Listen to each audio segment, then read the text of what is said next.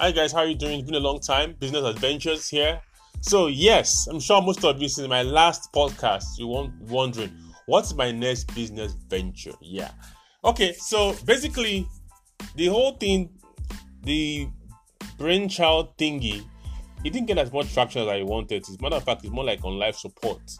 Most people are in school, everybody's trying to do their thing and everything. So I'm like, maybe I should just try something else, something different, something that is not like commonplace. That's what I want to do. That's just the whole idea behind it.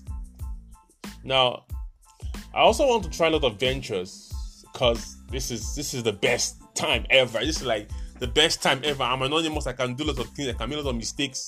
I can do things behind closed doors. So I want to have a system where I can try different businesses where I don't have myself on the line. I don't have my fame and everything on the line. And this opportunity is just there. I mean, crazy, right?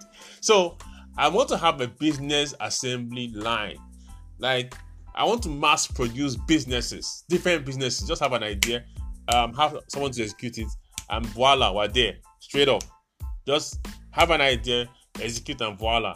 So that's why I'm going towards the business assembly line, BAIL or whatever.